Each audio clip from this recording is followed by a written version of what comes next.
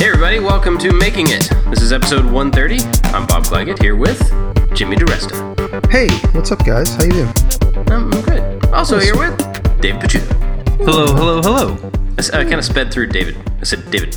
How about David Picciuto? Is that better? I like David. David? Sure. David. Start calling you David. We're trying to save time, right? Time is important. That's right. Swallowing all words, each one of us. Yeah. All right. We're here with David and Jimmy. That's going to be a thing now. Yeah, probably. We can cut that out if we need to. What's going on? What are you guys up to? I just got back from Maker Faire Dayton.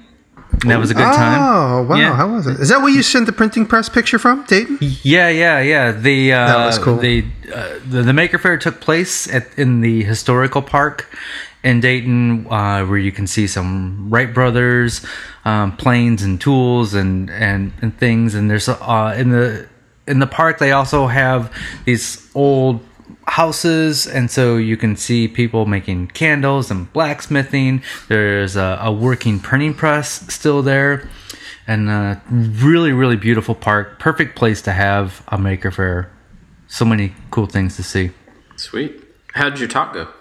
It went really good. I was really nervous, and then when I got there and saw the lay of the land, that calmed all my nerves, and it went great. I don't know why I was so nervous, and I don't know why I waited so long to do one. Were you like shaky hand nervous or throw up nervous? Neither one. Just Okay, nervous that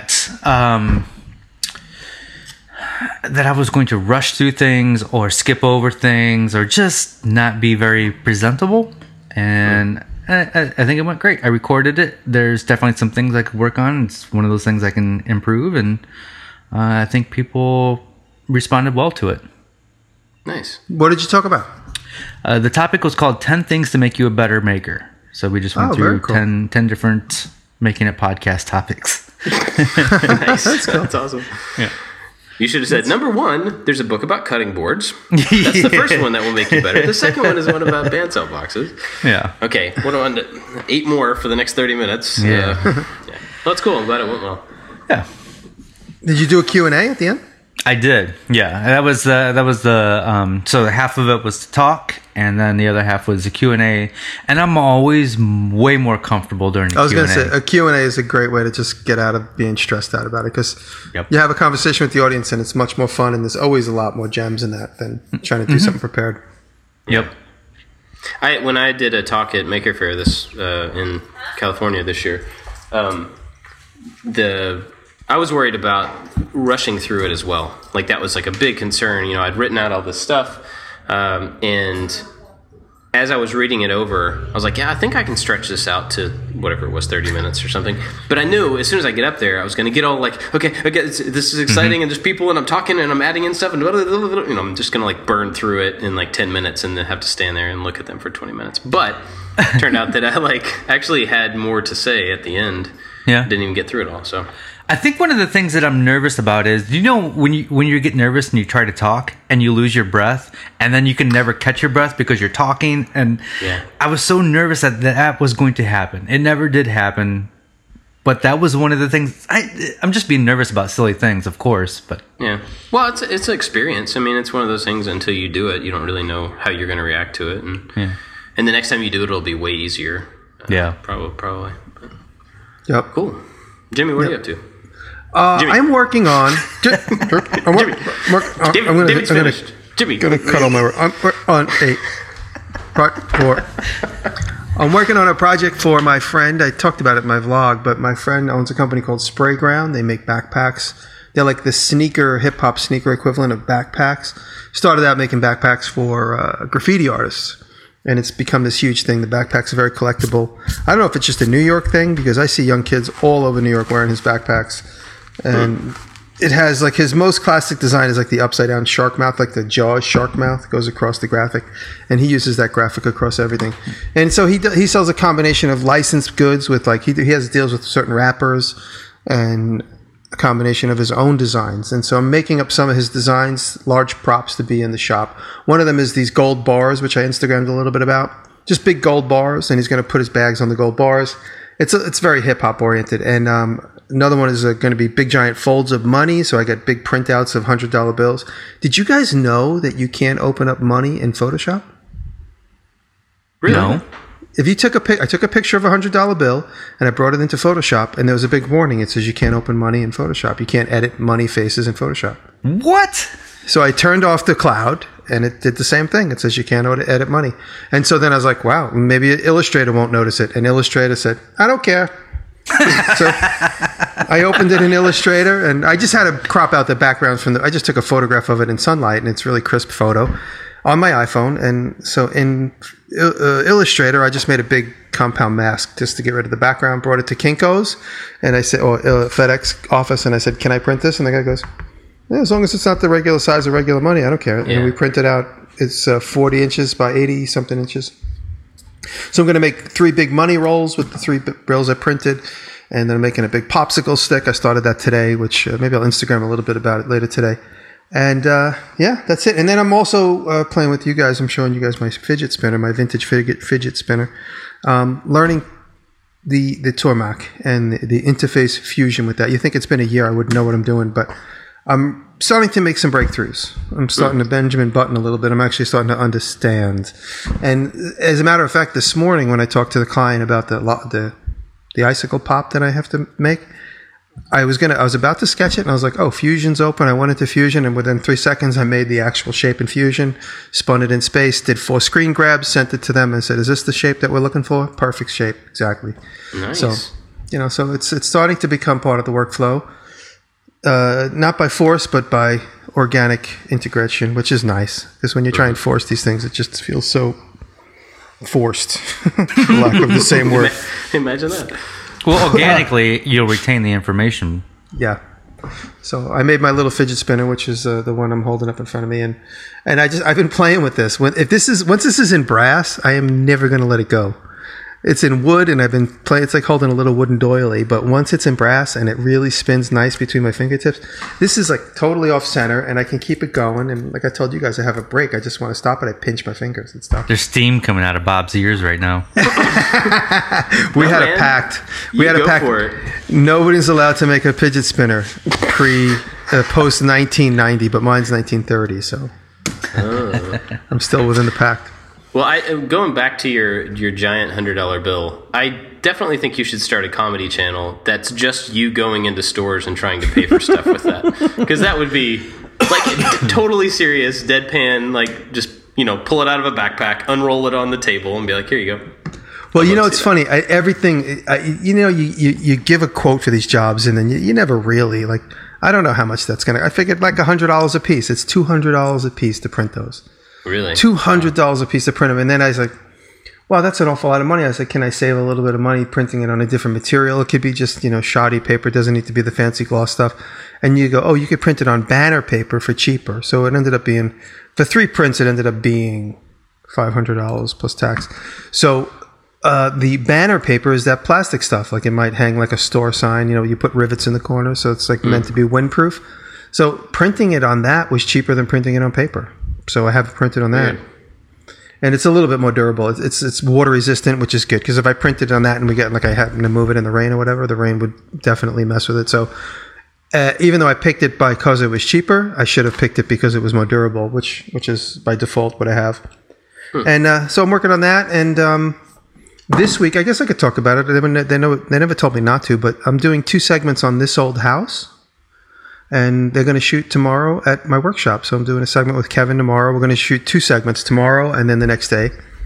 And it's going to appear this season on Ask This Old House. So the cameraman was just here, the B-roll cameraman shooting around the property, shooting video of the chickens and stuff, because I just kind of integrate my lifestyle into that segment. That's really awesome. cool. Yeah, and so Kevin's coming here tonight. He says he wants to stay at the house. And then also Kyle's coming tonight. So the house, since I've been up here, the house has been like a revolving door of friends and family. Raina and her dad were here for the weekend. They had a lot of fun.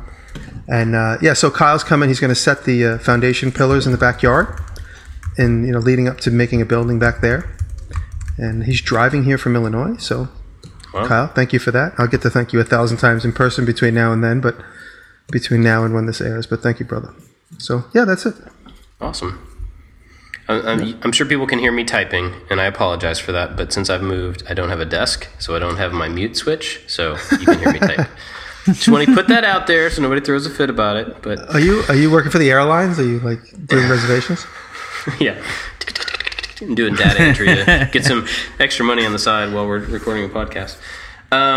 So for me, I've been working on everything. It feels like I should start to catch up a little bit by now, but I'm not.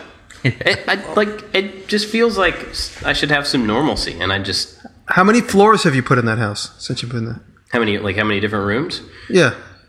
1, 2, 3, 4, 5. Oh rooms. My God, that's a lot of flooring, man. That's expensive too. Oh yeah. You're picking the good stuff. I noticed. You're not picking the shot. You're not picking from the leftover bin. No. We figured like if we're gonna do it, let's do it right. And I tried my hardest to find a flooring sponsor, but to no avail. So we spent a lot of money on flooring. But I have a close friend that worked with a very popular flooring sponsor. It didn't work out well, so you're probably better off. Yeah. So I've been putting down flooring. Like we have a baby grand piano, and it was delivered. Like they came and picked it up in Savannah like 3 weeks ago, and it got delivered the other day. And they said, we'll call you a couple days ahead of time so you know when it's coming, whatever. They called and said, we're outside. The piano will be here tomorrow morning. And I'm like, but the room doesn't have floor yet. So I dropped everything, spent that whole day just putting down flooring so that they could put the piano on top of the floor. And then they scratched the floor. Oh. And they tried really hard not to. It was two really nice guys, and I told them, I just laid this. Please be careful. And they were like, okay, we will. And they tried. It was just the dolly did some damage, but not too bad. So I've been doing flooring. We're still painting like every room. We're hanging curtains, all the stuff. I have gotten into the shop a little bit finally. I don't know if I talked about this last week, working on the work tables. Did I talk about that? No. So I'm making some work tables. You said that they're going to be convertible. I heard you talk about some. Yeah. Maybe I heard you say it on Instagram. You're going to make a 4-foot and then two 2-foots? Yeah, 4x4 and then two 2x4s, and just 2x4 table, like 2x4 lumber, but the dimension of the table will also be 2 foot by 4 foot. And so they're just pretty simple construction, but in each corner, and this is thanks to one of my people who watch on Twitch. We had a really cool Twitch stream where I tried to get everybody to collaborate on ideas for these work tables, which was super awesome. Great ideas, really helpful people.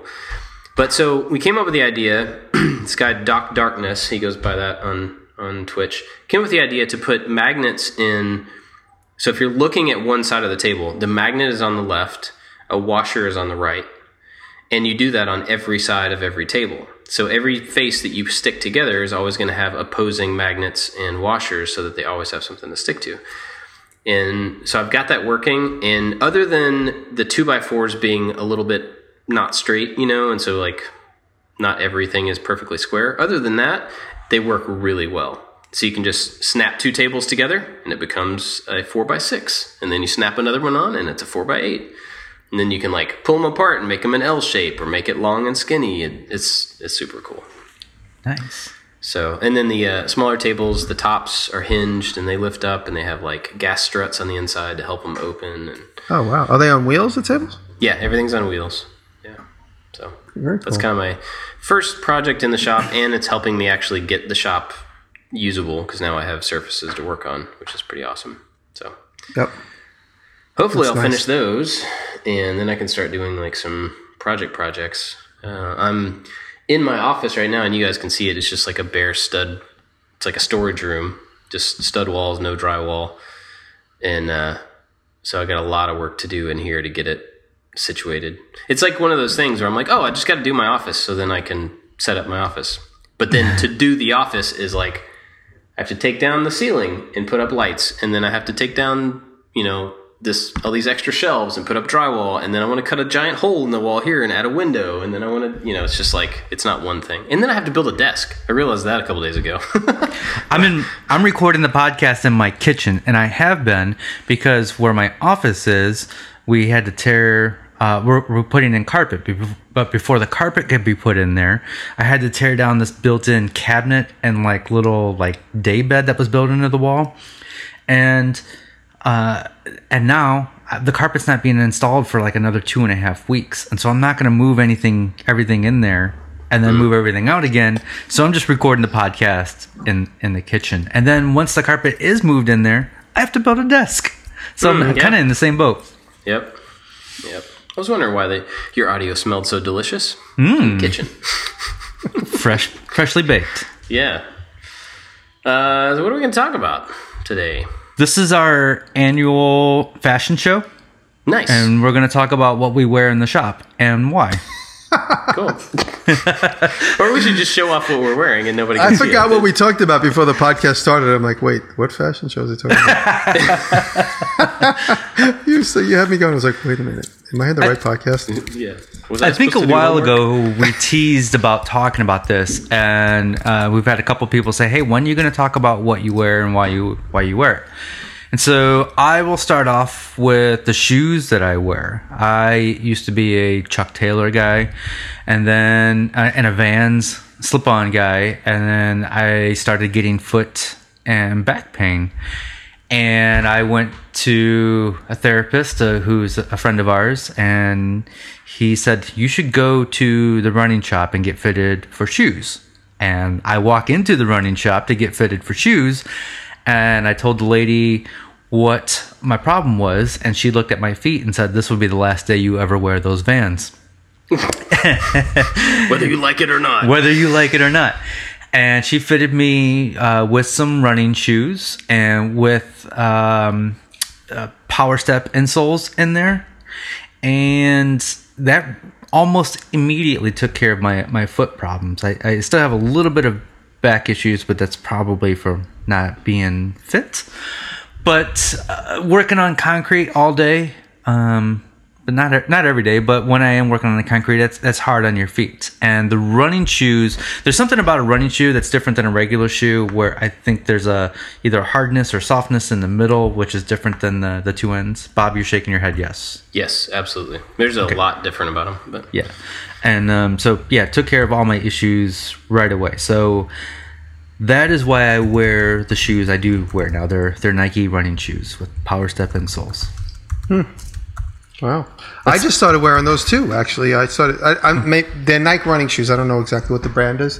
I mean, what the model is. But Taylor ordered them online, and my name is on the side. So I don't know if that gives you any indication. And they have like a mesh top, and when the lights shine at them, my whole foot lights up, like when I'm walking on the road. So I don't know what brand that is, but you have to have them made on the website. They're about $150. And she's buying them for me to encourage me to start to exercise. But I do like wearing them. When she first got them for me, I'm not wearing. Like I like Vans or I like Blundstones. That's it. I never really wear, or I'm barefoot. But I'm either Blundstones with socks or Vans with no socks. And I started wearing those. Or Crocs, right?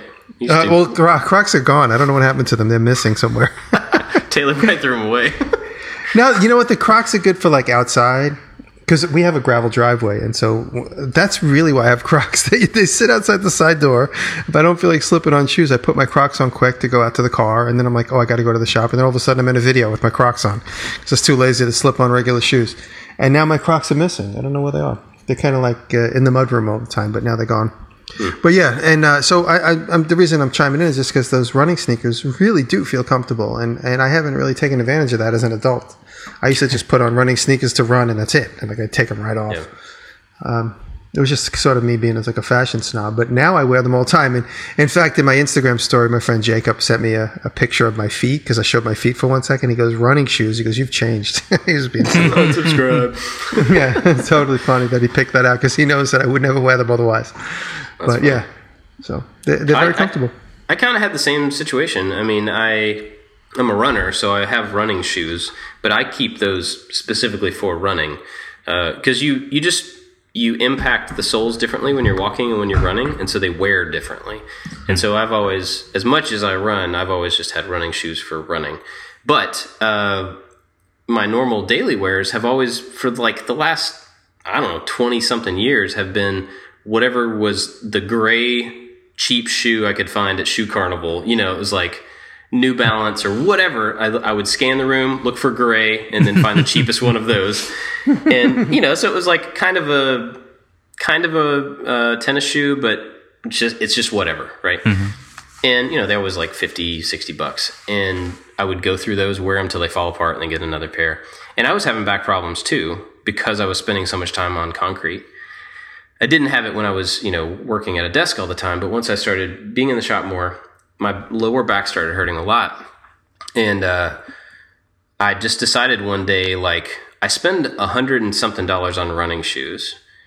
Why not spend that same amount on the stuff I wear every single day, at least once, and try it out? And I it's funny because I have Nikes too, where I just randomly like Googled what's the best running shoe for daily wear. And it was like Nike starts with a V. I don't know what it's called. Volo or something. And so I saw that name. I looked them up on Amazon and bought a pair. And I was just like, I'm just going to try them. They're kind of expensive. They're twice as expensive as my Shoe Carnival shoes, but I'm just going to try them. and honestly, I'm on my second pair of those now because they're so much more comfortable. My lower back stopped hurting. And now they're just my daily wears. And I've taken them out running, and I like them better for running than my other Brooks running shoes that I used to run in. So, yeah, I mean, I think it's one of those things where, for me, I always looked at shoes like, who cares? Just go cheap because you're going to wear through them. But spending a little bit more money on them has made like my back a lot more comfortable. And I've thought about getting, some sort of a more durable, like a boot or steel toe, something for in the shop, just for safety's sake. But like, I have one pair of steel toed work shoes. They're not boots, and they are so heavy. It's insane how heavy they are. I put them on and I was like, nope, I'm not wearing these every day. These Blundstones that Taylor found them for me online. I usually just wear regular Blundstones, but the last pair she finds them for me all, like, she's like my mom when it comes to my shoes. Like, I'll just come home and there'll be new shoes. She's like, put your new shoes on. That's it. And so she takes my old ones like without me noticing, and she throws them away. I'm like, wait. Exactly. You can't find your Crocs. That's what I'm saying. That's what I'm saying. Yeah, no, she's like my mom. And so this last pair she got me has steel toe. And it's hard to find them. They don't carry them in America. They're from somewhere else. And but the Blundstones without the steel toe or with the steel toe are very light, and they're extremely comfortable. And the best thing about them in my life, I don't have time for laces. It sounds like a commercial. I don't have time for laces. Hey, try slip-ons. And so that's what I wear. I wear slip-ons no matter what. It's either the slip-on Vans or the slip-on Blundstones. And then these sneakers that I just talked about, I tie them to the right. I mean, I haven't run in them yet. I will tighten them if I do. But I just get them to like a certain tightness, tension, and then that's it. I just never untie them. I just slip them on and off. Yeah. I hate laces. I wish laces would, well, go away. Here's the thing. I mean, I do the same thing. I keep mine like double knotted at a certain place and just slip them on and off. But they do have these running laces for runners that are, you don't tie them. They have like a tensioner on them. So you pull like one thing and then you tension it down to the tightness, and it still gets the same effect of there being a knot there, but you don't actually have to tie them. So that might be something that would be helpful if you need. Well, I mean, like those shoes, even if you did want to run in those, but also be your daily wears, that would be a quick way to go back and forth. It's funny. Taylor did mention that. She's like, we can get you, because she knows I hate knots. She goes, you could get those little slippy things. She goes, I'll buy them for you. Slippy things. Yeah, she's got to make it sound like I'm a little kid, so I like them. Okay. Bow biters? I'll get the bow biters. If anybody's interested, the pair of shoes that I actually have 3 pair. I have the outdoor pair, I have an indoor pair, and then I have a future pair. So when the outdoor pair gets old, I can I own 2 pair of blacks, and one's brand new. I haven't worn them yet, just so when one gets old, I can move on to the next one. And then my indoor pair is white, so I don't get them confused with outdoor and indoor. But it's the Nike Free RN 2017, the most comfortable shoe I have ever worn. I love them. They're really light, and they fit me perfect. And then I use the Power Step insoles in there. Nice. Mine are Nike Air Zoom Vomero, Vomero. So. Here's a trick I learned if you're buying shoes, and I learned this with at least on Amazon, with running shoes, because running shoes are like Brooks are really expensive, like $150 a pair for shoes that you're just gonna run in all the time. But shoes are made in like every year there's a new whatever Nike Air X. And so this year it's 11, next year it'll be 12. And the same thing for running shoes. And so what I do is I always ran in Brooks Ravina running shoes.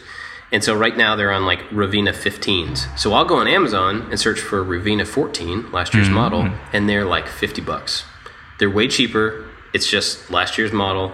And since I'm going to burn through them on the road anyway, it's like whatever. So that's another way to get like good but a little bit cheaper shoes, is just to look for the previous year number model. Pro tip. Also, when wearing shoes like we're all talking about, I've had several people mention with like mesh top shoes, if you're welding or if you're doing like grinding, anything with sparks, the mesh is really bad for that because it can burn through that easier than like a canvas or something. Your sparks can either just fall through or melt through depending on the material. So if that's something you're doing a lot, you may want to stay away or find a way to cover the top of them or something like that. Yeah, no, when I know I'm going to have a heavy shop day, I wear the blunt stones. Yeah. Cool. What else are we talking about? Pants. Pants. Let's talk about pants. You guys wear pants in the shop? Well, I didn't say that. I'm just wearing jeans. I'm just wearing Levi jeans every day. Nothing special at all. Levi's 505s. That's it for me. Button, 511s for me. Button with a zipper. That's it. Straight leg, classic fit. That's what I like. I eat through them. I have like 20 pairs. And Taylor always tells me I could sell them to the Japanese for a lot of money. She's like, you can get like $500 for these pants. Because I destroy them. They're like a month old and they already have holes in the knees and like worn spots from the wallet. So here's another thing. I always go for the cheapest jeans. I go to Target or Old Navy where it's like 10 pairs of jeans for $22. And I'm like, all right, sweet. Have you guys found that Levi's or anything like that actually last longer? Are they worth the extra money that you're spending when you're working in the shop and they're taking abuse? I wouldn't say last longer. I would say they fit much, much better than it's a matter of comfort. It's a matter of. I destroy everything. Like when I try and get I bought these pants. They're $250 a pair from Red Cloud. I wear them in the winter. They're wax, so you can't wear them in the summer at all. But they're $250 a pair. I literally wear them every day for like a month and a half. I never wash them. And the guy's like, they're guaranteed. The seams are splitting just because I'm just so hard on clothes. So these Red Cloud pants are the ones I've worn in a lot of videos. Like again, when it's a little colder out, as soon as the spring hits, you just can't wear them. They're just too hot. And, but they're great pants. They have pockets. They have all kinds of cool pockets and double fronts. And, I get down on my knees and I stand up and I could rub the knee off and it goes back to normal. But it's splitting on the seam and it splits in the crotch. That's usually where it always happens to me. Like right inside my thigh always starts to rip apart. And that's probably because I wear my pants low. And when I go to like open my legs, I'm like pulling a lot of stress on the seam that's like 10 inches below where it's supposed to be. Because my pants are always falling off my non-existent butt. So it's true. Unfortunately, it's true. Will you send Bob a photo for the cover image this week? Of my droopy drawers. Mm-hmm. Yeah, it's definitely a matter of comfort, really, more than lastability. Well, I don't have any comfort issues with my cheap jeans, so maybe I'll stick with those. But I do like. It's funny because as I get older, we talked about getting older last week. I find that like I've never really cared about what I wear and how it looks or anything anyway, But I've heard several people be like, cargo shorts? What are you, like an old dad? I'm like, man, cargo shorts are awesome because you can carry junk in them. So I find myself like, faced with, I'm at that point in life where like, I just want to wear this thing because it's useful, even though it's not hip. Right. But yeah, anyway, all that to say, like, I still really enjoy wearing baggy cargo shorts and cargo pants. I don't wear them that often, but they're just like useful for carrying stuff. I have a bunch of extra hardware I need. I can just drop it in the thing. I have extra knives. The cargo type pants that I like to wear are military issue pants. So when I'm at an Army Navy shop, I'll usually I have about 3 pair that I use. I never wear them in a video. I usually wear them like at night, like as pajamas or if I'm exercising. But I do like cargo pants like that. I just recently bought like with digital camo on them, so they were in Afghanistan or something from a Army Navy shop on my way to Oklahoma. So I do like them, like the military issue ones, because they do fit well. They have like a certain, and then they have some adjustability in the waist, because I have a body of a pregnant woman, so I always need to open up the sides of my pants.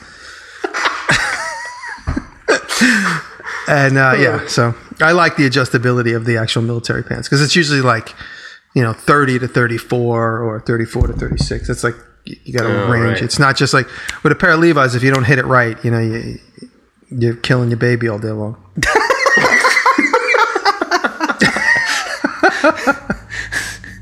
Wow. You know what I'm saying? Yeah. Yep. I understand. Moving on up to shirts.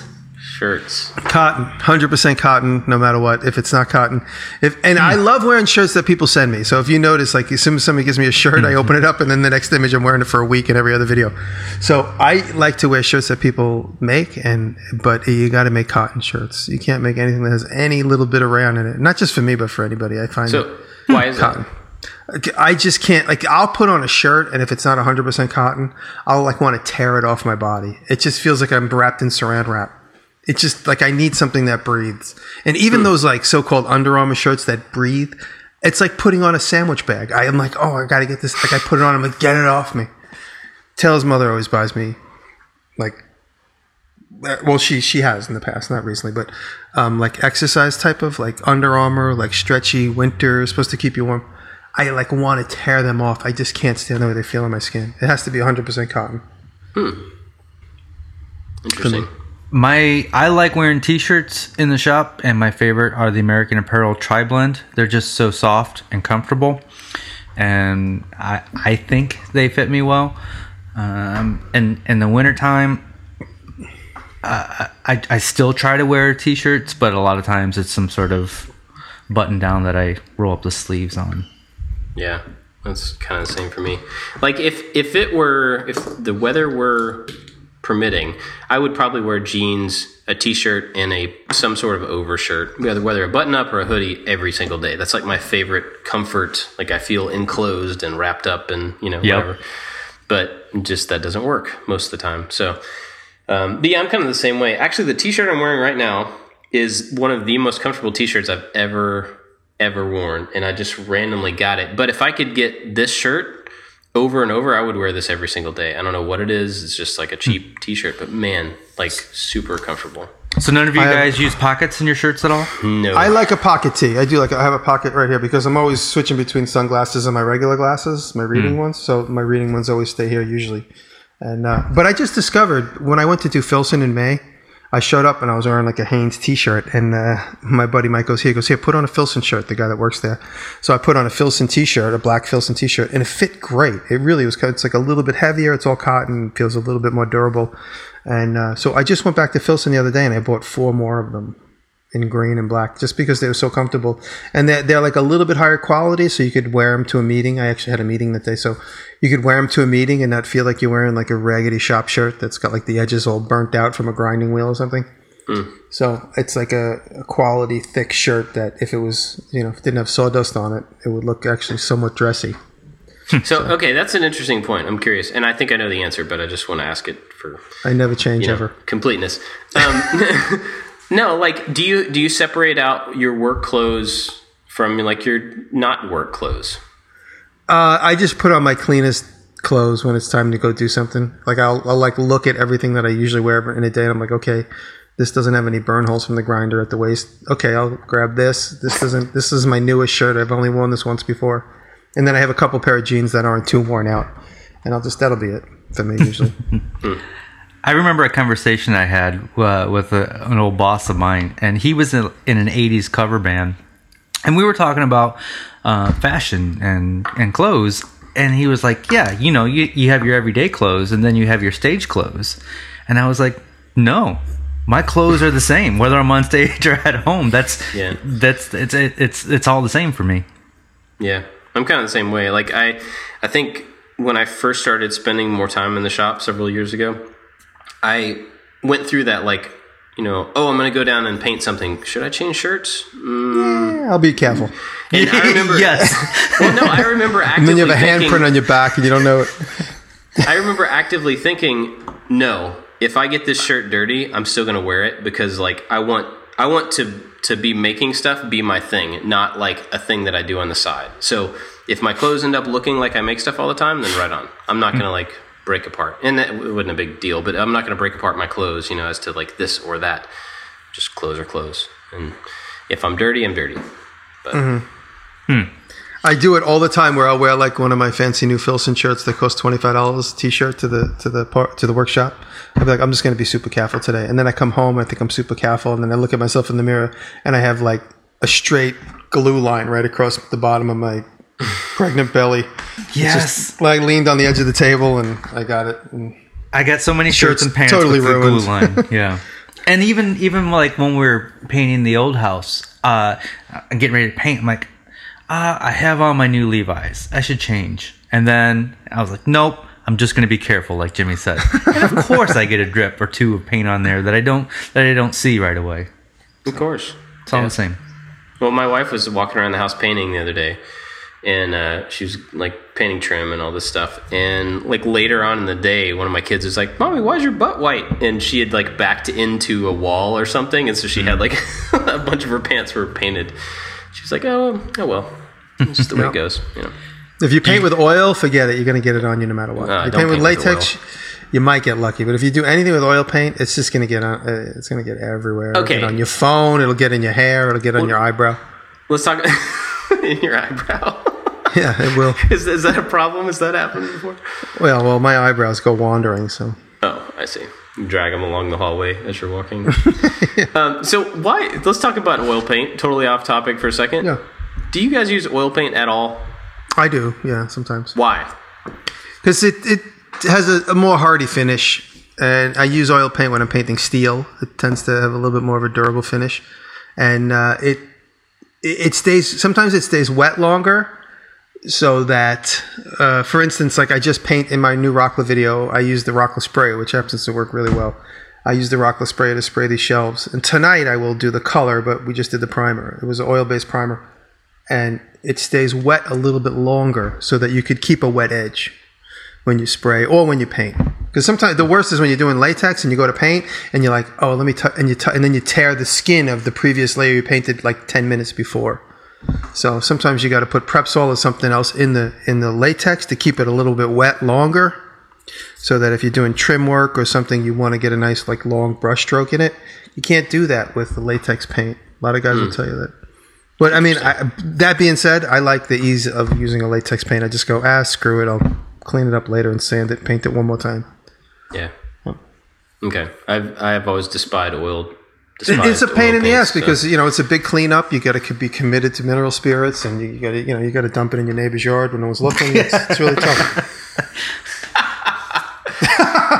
I don't do that. I'm just kidding. Sure. Uh-huh. How many of you guys wipe your gluey hands on the bottom of your pants? At the very bottom by my I wipe them on my socks. Actually, I reach under my thing and I wipe them on my socks. Maybe that should be my new thing. The socks aren't quite as expensive as a pair of jeans, so I do that all the time. Well, I always try to carry my hanky with me, my red bandana. But sometimes I lose it. I get to the shop and I lost it somewhere in between my house and it's gone. Or like I'll get back in the car later and it'll be like hanging out of the back door. But I always try and have my bandana on me. And the bandana will get used for anything. It doesn't matter. Anything. I mean, cuts, scrapes, anything. Yeah, that's a good call. Because I use them up. I'll literally rip it in half and like make a small tourniquet for my finger and then deal with, getting another one later. Yeah, I don't think I wipe glue on my clothes. I've never really actively done that. Like my work table, the underside of my work table is covered with glue because it's just like reach down there and smudge it off, but at some point early on in my woodworking career, I borrowed a woodworking DVD from the library, and the instructor was just like, just wipe your hands on the bottom of your pants. Nobody will ever know. And I just got into the habit of wiping my gluey hands all the way in the bottom of my pants. But now I might use my socks. That's a good idea. Well, the underside of the table, I do that all the time. I like if I'm doing a big glue up and I get a big gob of glue in my hands, I just scrape it under the edge of the table. It kind of takes it off like a squeegee. Mm-hmm. And then like an hour later, when there's just like one glob that's like hanging and not dry, that it gets on my knee and my pants. I can't win. I stopped trying. And what you guys didn't see is Jimmy showed his bandana with a little part of it cut out. No, you know what it is? That's a hole in that, because when Bear was a puppy, Taylor always used to get him riled up with a red bandana. And now if I walk by and he's in a playful mood, he'll just yank it out of my back pocket. And this one, I chased him around the yard yesterday, and I wasn't able to get to him before he literally was like about to tear it to ribbons. And he got one rip in it before I took it back. But he yanked it out of my pocket and ran away. Huh. All right. Let's see. So hats. Yeah, hats. Anything specialized in your hat department for in-shop use? I've always kind of worn a hat. I've grown up wearing hats, and I don't think I have a good reason to wear a hat. I just do. And sometime in the wintertime I wear the little newsboy hat, and then the summertime I have the army cap type thing. With hats, I never ever wore hats growing up. Never ever. I kind of had thick hair, and then when I was about 35, my hair started thinning. And then I was at a show once with a friend. I was at like a flea market or show. I can't remember exactly what it was, but I was at a motorcycle show. And my friend gave me a hat with a motorcycle logo on it. I think it might have been a Harley hat, and I just put it on. And from that moment on, I've been wearing a hat every single day. I think I just goes, hey, you want a hat with our logo on it? I put it on. I'm like, I never really wear hats. But the combination of him giving me a hat and then the timing of me losing my hair at the same time, I started keeping my hair shorter. And then I actually got used to having the visor over my eyes. I really enjoy having the sun block my eyes. And so when I'm not wearing a hat, I'm constantly squinting and having a hard time, even with just like regular light in the room. So having that brim over my eyes really does help my eyes. And so now I'm always just looking for a good, comfortable hat. I mean, I've been wearing this Filson hat, which is destroyed now. If you looked at it up close, it looks like it's 100 years old. But they gave it to me when I did that in May. I've been wearing it every day since then, and it's definitely a good shape that I like, and it's comfortable, and it's a quality hat. But now I got to figure out how to wash it because it looks horrible. But yeah, I'm always looking for the comfort. And a cool logo. I've always wanted to wear hats since I was a kid, and it was like I would see one that I like, and I'd buy it, and I'd put it on, and I'd be like, "Oh, it looks really weird on my head." Just like never looked right, and so I just never wore hats. And then recently, I found a hat at a Cracker Barrel. We were like on vacation somewhere, and it was on one of our move trips or something, and we were walking through Cracker Barrel, and they had like this display of like camping gear and national parks stuff, and there was this hat, and I was like, oh, that's a cool design. It's just like a tree on a trucker hat, and I put it on, and it actually fit my head and felt comfortable, and I was like, sweet, I have a hat. And so now I have a hat. But since I've been wearing a hat doing the renovation, I found that I actually really like having it just for keeping the sweat out of my eyes. From all the moving we did and all the crazy heat, I was just pouring sweat, getting in and out of that moving truck. And the days where I was wearing the hat versus not wearing the hat, it was a pretty significant difference in comfort and like staying cool and stuff. So now that I have one that I think I like, I'll probably end up wearing it a lot more. Probably just during the summer, as a way to keep sun out of my eyes and to keep the sweat off my face. But yeah. What about? Go ahead. Oh, I was going to go hearing protection. Since things to wear. Yep. Do you guys ever wear hearing protection in the shop? I do. When I had a deal with 3M, they gave me a bunch of like the work tunes, which now are wireless, but I have from like 6 years ago. They're all with wires. And I do use them to listen to podcasts and stuff from time to time. But I often use those. We have like 7 or 8 of them because they gave me so many. And they're all beat up and old, but they still do the trick. They definitely keep the sound down. I wear them. Taylor puts them on when she gets there. She has them on the entire time, which makes it hard for us to actually have a chatty conversation because she's always like, what? What? And I like them too because I can hold my phone in them. I gave that as a tip somewhere in some video, but they have like a nice tension to them, and you could just stick your phone underneath them. So you could walk around the shop and have hands-free conversation with them being stuck, your phone being stuck right to your head. Even like the iPhone 7, the big one. Interesting. Yep. I have this company ISOTune sent me a pair of Bluetooth noise blocking headphones, and I've been wearing them just because they're convenient. I've never used them to play music. I've only used them to protect my ears. That's fun. Yeah, they're nice and small, and they're convenient. And I don't really want music or podcast or books playing in my head when I'm working. Usually I'm there with Eric anyway. So, and then I have hundreds of the yellow squishy ones that you squeeze and then you stick in your ear. My father, he worked in a factory where they made disc brakes, and he just brought home boxes of them. So I have a lifetime supply of earplugs thanks to my dad. So I get to think of him every time I use them. That's cool. Yeah. That's cool. I don't wear headphones too often. If I wear anything in the shop to block sound, I have some Harbor Freight big, just giant ear cup things that go over, and they knock out pretty much everything. And they were super cheap. And the only time I ever wear those is if I'm doing like the planer is super loud. Mm-hmm. Yeah, definitely. And I feel like there's maybe one other router. tool. Yeah, the router and the table is pretty loud. But that's really about the only time I use those. But if the kids are in the shop, I'll drop those on one of the kids. That helps too. But a couple of other things. When I was in a band and we played a lot, when you play on stage, it's very, very loud because you usually have a drum set right next to you that's like uncovered and super loud. Your amps are all right there. So we had these in-ear, like, they were kind of shaped like a cone, and they were called Heroes. Like the brand was called Heroes, and I'm sure there are other brands, but that's one that we used. And they're shaped like a cone, so they get progressively bigger. So you can stick them in, and the further you stick in, the more sound they block. And so if you just want a little bit of sound protection, you just kind of like set them in your ears, and they helped quite a bit. But they also have a channel down the middle of them. So there is some sound pressure gets through the center, but you're blocking the outside like shape of your ear as to how much can come in overall. And so the thing that was really... Go ahead. I'm sorry. And those, I believe, if they're the ones that I'm thinking of, they're made to reduce all frequencies equally. Like Yes. the yellow squishy ones do not. And Right. so frequencies like voice sound quieter, right? Yeah. Where the specialized ones, it reduces them all equally. And that's why we got those, because, in that setting, you want to be able to hear... Like, if you use the yellow ones, you'll hear bass and drums, and that's like it.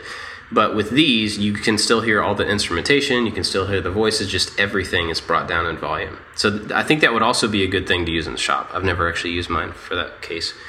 Another thing, if you want headphones that can, play music, but you don't want to go the route of getting like really expensive noise canceling or whatever. One thing, I bought the stuff to do this, and I never got around to doing it. They have this putty that is made for custom earplug.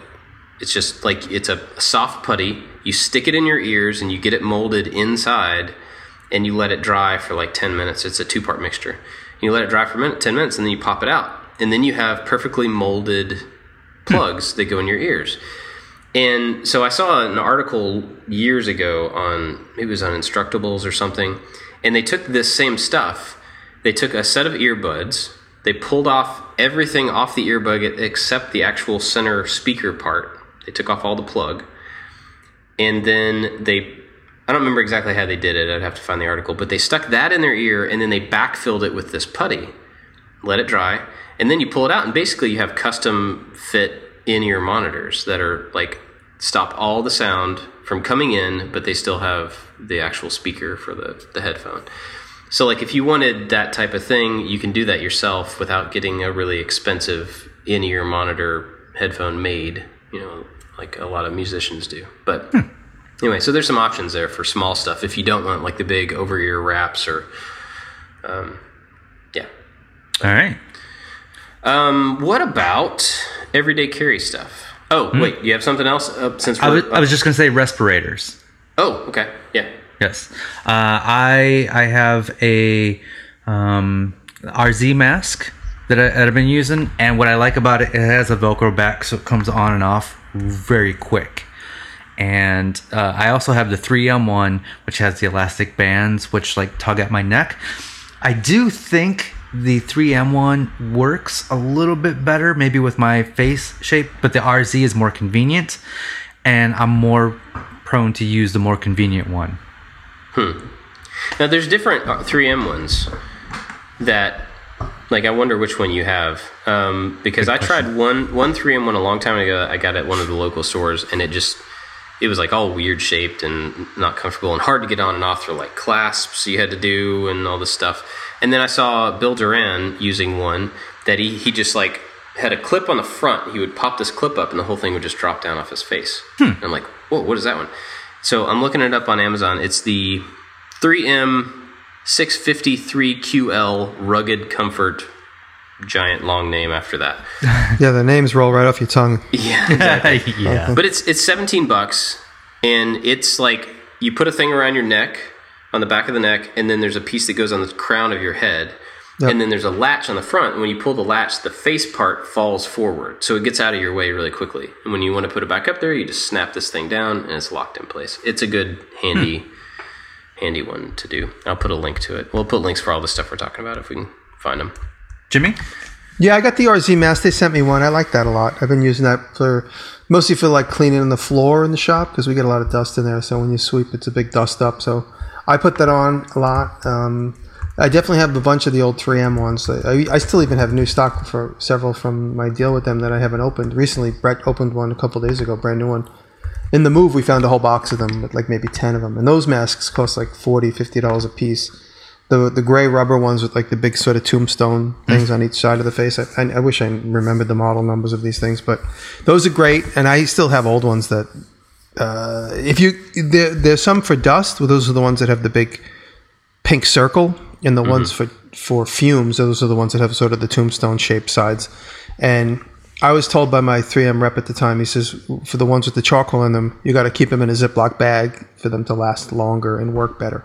So if you open them up, if you pop open the things, they usually come in a little like potato chip type bag. You tear it open, and then you put them into the holders, and now they have a shelf life.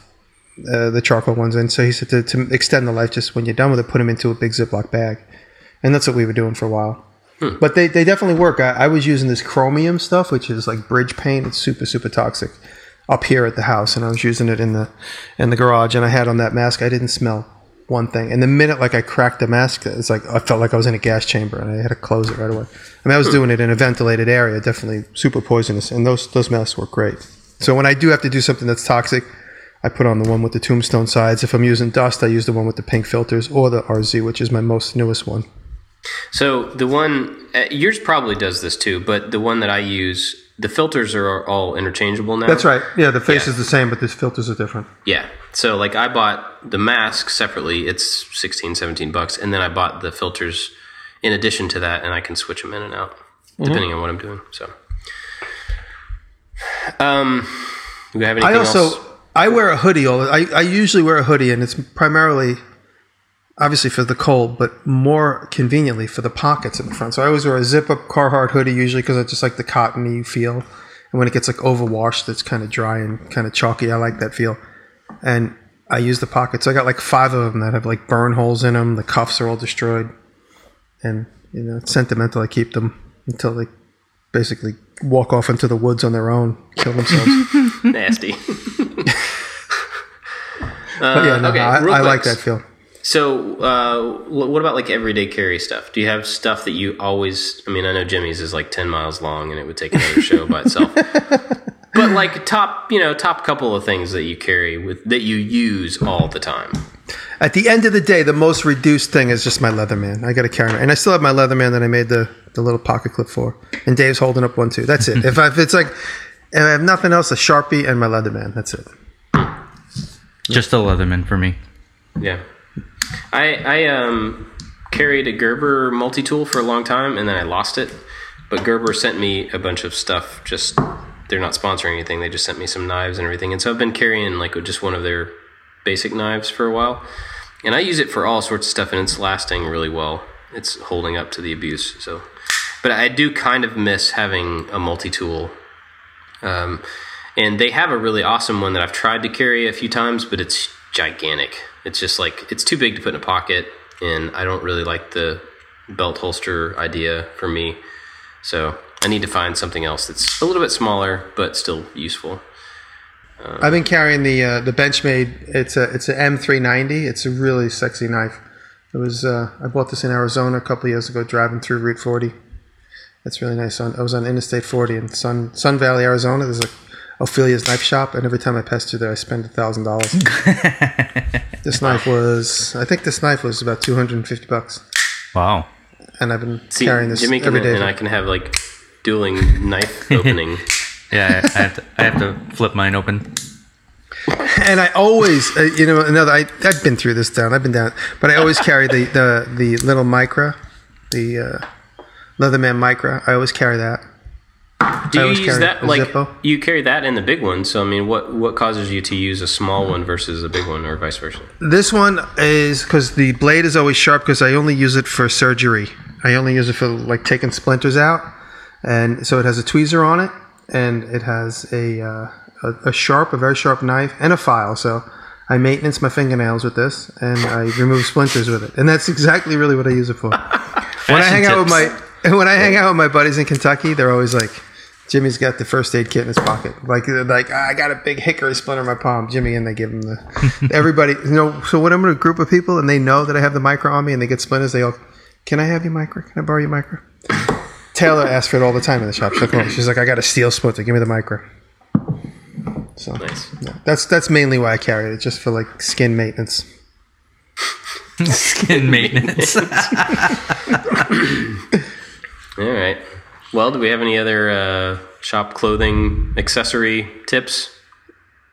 Bandana is a must for me. If I don't have, I lose them if I not conscious of where it is, and I misplace them. But when I do misplace them, it's really irritating. All day yesterday, I kept reaching for. It was actually the day I went to go pick up Chippy, so we were in Connecticut all day, and we were in Taylor's car. My car got like 35 bandanas stuffed under the seat, but in her car, I don't. So all day long, I kept reaching for a bandana in my back pocket that wasn't there because I left the house without one. So for me, it's a must. I always have to have one. And like I said, it's used for anything. Chippy threw up in the car 3 times on the drive home, and if it wasn't for like a piece of paper bag in the car, it would have been the bandana. So Another thing I just thought of. I've been carrying this, like I said, Gerber sent me a bunch of stuff, and they have a tactical pin. Oh, I know, yeah, that's Jimmy, cool. You've had some tactical pins. But yeah, sure. Yeah, I have a bunch of different ones. This thing is awesome. And That is cool looking. I wanted to try it out, and now it's like, I used to carry a space pen, which is a little ink pen that gets down really short, and it's it gets to be short, like half the length of a pen, so it fits in your pocket. Yep. It's great. You can write upside down with it and all this stuff, but I decided to try this thing, and it's got a little steel tip, like a pinpoint. Oh, yeah, you can scratch glass with that. Yeah, you can etch things, you can poke holes, and I've ended up using that to mark like pieces of wood when I've been doing the flooring and all sorts of things. And it's really heavy. Like if I threw this at somebody's head, it would probably knock them out. It's a heavy piece of metal. Very durable and pretty cool looking, actually, too. So this has become something that I always have on me, and I end up using it a lot. But, Yeah, I like tactical pens. I have a bunch of different kinds. I lose them, so I'll go on Amazon once in a long while, and I'll buy like 5 or 6 different ones from just different companies. And they're usually about $20 a piece. They're not too expensive. yeah. Cool. Anything else? Any other tips? Sharpies. Gotta have a Sharpie. Sharpies. You know, a while I go ago, through phases where I carry Sharpies, but I don't carry Sharpies, but I have them all around the shop. And I think it was you, Bob, that recommended the silver Sharpies. Because you can write on anything with the silver. You can't with the black. And that's a great tip because I love my silver Sharpies now. yeah. And this guy sent me a bunch, because I was at one point talking about how I didn't have a way to mark on steel. And he sent me a bunch of different things to mark on steel one time, just to be nice. And it was like these white colored pencils, which I think you mentioned a long, long time ago, Jimmy. There's some type of colored pencil. Stabilo. Yeah, Stabilo. I use them it. constantly. Yeah, they're great. Yeah. They come in all colors. So he sent me a white one of those, and then a couple of white paint pens, and I think maybe the silver Sharpies, and that's how I started using the silver Sharpies or something. But yeah, they're really handy to have around. Yeah, I don't really carry any of that stuff on me, but they're all over the shop on purpose. Like I keep them distributed. You know, you guys want to hear something funny? What I do when I get when I was jamming, just doing lots and lots of woodwork all day long, I can never, I put my pencil down, I know where I put it. I pick it up, I put it down. So in the beginning of the day, I'll go into the shop and I'll literally stuff both front pockets with like 10 pencils. Halfway through lunch, half of them are missing. By the end of the day, I'm like chewing on the last one. And they're just placed back down. I unconsciously, constantly make a mark and then I just place the pencil down. My whole life, I don't just pick it up and put it right back in my pocket. It's something about pencils. And then when I do a lot of woodwork, I want to write with a pencil because you always end up with that one Sharpie mark that soaks up through the paint. So I always use a pencil. The best thing is to just stuff your pockets at the end of the day. They're all gone. I don't like pencils in my pocket, but I did buy a 50-pack of wooden pencils on Amazon, and they're the kind that don't have an eraser. And so what I do is I sharpen both ends of them, and then just have them everywhere in the shop. And so there's always That's good because if you lose one of them, you have the other. Oh, wait, never mind. Yes, correct. Cut them in half and sharpen all four ends. Oh, there you go. When I started wearing a hat, I realized that like that was a great place for me to keep a pencil too. Whereas like if my hair is short, I can't stick it behind my ear and have it stay there, but I'll stick it straight up, like so it's vertical in my face up into the hat. And man, that was like the best way for me to keep track of a pencil when I was doing. I do that a lot. I do that a lot. Yeah. Sometimes I have like a fit because I can't find my pencil and it's sticking out of the back of my head. It's like this post right by your eye that you can't ignore. I do it here. You see where I stick it? I stick it behind my ear, straight into my hat. Oh, see, I stick mine up here. It irritates me because I can't do it because of my glasses. So I stick it behind my ear, behind my hat, and it's always like, and I'm like, where's my pencil? It's right here. Where's my pencil? Speaking of glasses, I got glasses. Oh. Yeah. What do you mean? You're 40 now? Yeah. I am, yes. But I had to go get my eyes checked recently, and now I'm going to have glasses. And I only need them for like distance and driving and stuff, but I'm also taking it as like an opportunity to have like not lame looking safety glasses in the shop. So, right. I can just start wearing them for multi-purpose. But I just wanted to add that on since we talked about being old last year. It's like... Now I'm getting glasses, and when I was talking to the eye doctor, he was like, "Yeah, for right now, you just need, you don't need them for the computer or anything. But about 5 years, you're going to need to come back and get some like bifocals." I'm like, "Oh man." Yeah. Anyway, all right, cool. If you guys have any awesome stuff that you like to wear in the shop or anything, let us know. It would be cool to share some recommendations. You can do that on our Reddit. We have a subreddit, which is super cool. And you can get to that by going to makingitpodcast.reddit.com, I think. Is that right? I should really look these things up. Yes, makingitpodcast.reddit.com. Or on Twitter, you can send it to us at makingitpodcast. Oh, let me before we talk about what we're watching, let me advertise something for myself real quick. So a few weeks ago, I'm not going to talk about the backstory, but a few weeks ago, I started a Facebook group, an official I Like to Make Stuff attached to my business Facebook group. And it's closed, but we're letting anybody in. It's not like we're just trying to keep the spammers out by having it closed. So if you want to be a part of it, just, go there and apply to it and we'll let you in. It's totally cool. But I've been blown away at how awesome the conversation and stuff in this group has been. It's been great. It's amazing how fast it filled up too. I mean, it's really we got about 1,600 people in a very short amount of time, and we're locking down the content. So like, if somebody posts something that's not related to making, we're trying to get them to take it down and not making a big deal about it. But we're trying to keep it focused, and so people are posting their projects that they're making. They're asking questions about how to do things. They're showing off their content, not from a like, give me followers, give me subs kind of view, but like, here's what I make. And man, it's been awesome to see. And I think people are really digging it. So if you want to join in on that, we're trying to kind of build a community there of makers. So when you say we, you're not talking about us three, you're talking about you and... Just me and everybody there. It's like, Oh, okay. I thought you were talking about you guys that help you with your editing and stuff. No. I mean, it's just I like to make stuff as a community, Oh, very nice. I'm trying to get everybody involved and cool. So yeah, come do that. So, what have we been watching? There was an awesome video that came out this morning called Adam Savage Visits Third Man Records by Testa. Oh, cool. And I about flipped out when I saw that because Adam Savage and Jack White, two of my favorite creators in the world, are together. And it's a 30-minute video where he visits the Third Man Records shop in Detroit. They have two. They have one in Nashville and one in Detroit. But the cool thing about the one in Detroit is they have a brand new vinyl production facility. It's like the first one in decades, and it's super clean. It's very environmentally friendly. They care about the employees, so they have all the big loud machines and like soundproof rooms and blast-proof rooms because they use steam for certain things. It's just a super awesome, cool tour. And Adam Savage also records a song there for what's the tour that he was doing? I'm drawing a blank. He went on Brain Candy. Yeah. He recorded a song that he would play on the Brain Candy tour, and he's getting a 7-inch vinyl made that you can buy soon. Really cool. Awesome. Very cool. I'm going to talk about our friend Winter Gatan, and I hope I'm saying his name right. He's been a longtime supporter. He owns the very first poster of If It's Straight, If It Looks Straight, It Is Straight. He bought the very first poster. So I want to thank him. Wait. Who is that? I have the very first print. He bought the first print, but I have the very first one, right? That's true. You know what just happened? Can you guys hear that music? No. Jimmy's is, they all say first print on the back of it. I'm sorry, I didn't interrupt. Go ahead. Guys, you know what? I'm sorry I'm freaking out, but my I can't. There's a video playing somewhere. I don't know where it's playing.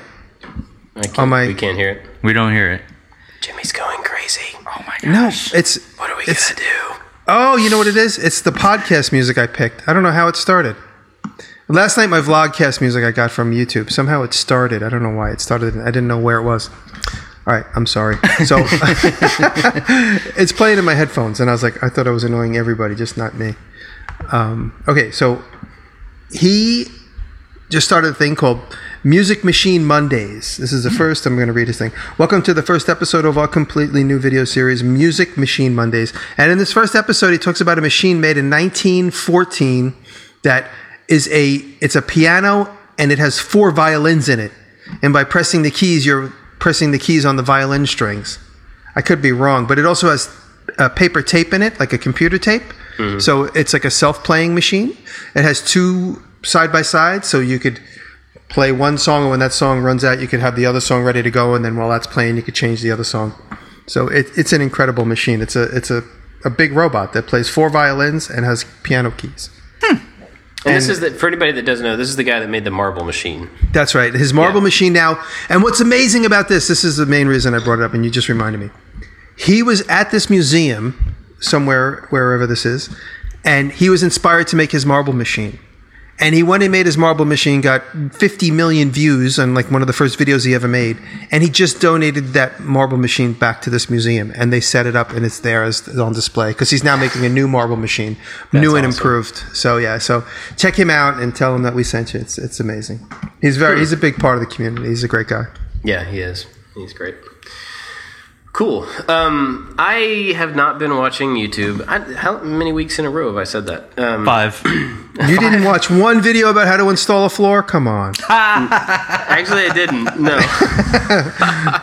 Is that why the pieces look like they're upside down and right side? Yeah. I totally was sticking them to the walls for a while, and I was like, I should probably go watch a video. But I did see a video from Mike and Lauren, and we've talked about them before. But Mike did something that is interesting to me, and it's on my list to do. I'm going to do it differently than he did it, but he has an Amazon Echo Dot, the little Alexa thing, and he's using it through voice commands to control relays and different things in his shop. And this is something I want to do in my shop eventually and scale it up and kind of have it run in a different way. But as a proof of concept, what he has is really simple and really cool. So he can tell Alexa to press record, and he's got it processed so that turns off his stereo. It turns on the light. It starts the camera recording, and it turns off a fan or something like that. It's not just like one thing on and off. It's a process of turning things off to get them out of the way, turning things on so that he can record, and then he has a voice command that does a different sequence to get it the other way around.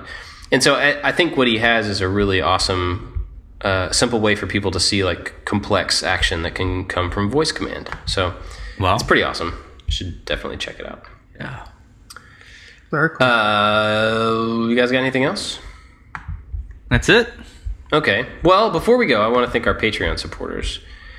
And especially, we got a lot more this time. It's awesome. Make, Build, Modify, Chris Barton. Chris is I want to talk patron. about Chris's channel is called A Glimpse Inside, so check out A Glimpse Inside. He wanted everyone to know that, and he has been a big fan of mine, a big supporter of all of us in the beginning. Yeah. We hung out in Oklahoma. He's a great dude. He's so enthusiastic and such a sweetheart. So thank you, buddy. He has got some really cool projects, and his enthusiasm on his videos is really energizing. It's cool. He's a great guy. Also, Keith Decent, Ashley Stilson, Malt and Make, Corey Ward, Evan and Caitlin, Jedediah Schultz, and Wise Old Dow. That's way more names than we used to say. Thank you to them and everybody else from Patreon that supports us. And I think I said this last week, I think a reason that people are interested in supporting us there is because we now do an after show. So after this recording is finished, we'll keep talking about other junk for a while. Secret stuff. Secret stuff. And actually have secret things to talk to you guys about today. Ooh. And that goes on Patreon only. That's the only way you can hear it. So if you want And as soon as it's done, your computer just disintegrates. Explodes. Yeah. We destroy your computer when you're finished listening. If you want that extra content or you want to support us, go to patreon.com/makingit, and we really appreciate it. Thank you, everybody. Yes. Thank you, guys. Cool. You guys got anything else? That's it. I love Chippy. That's it. Oh. All right. See you guys next week. Bye.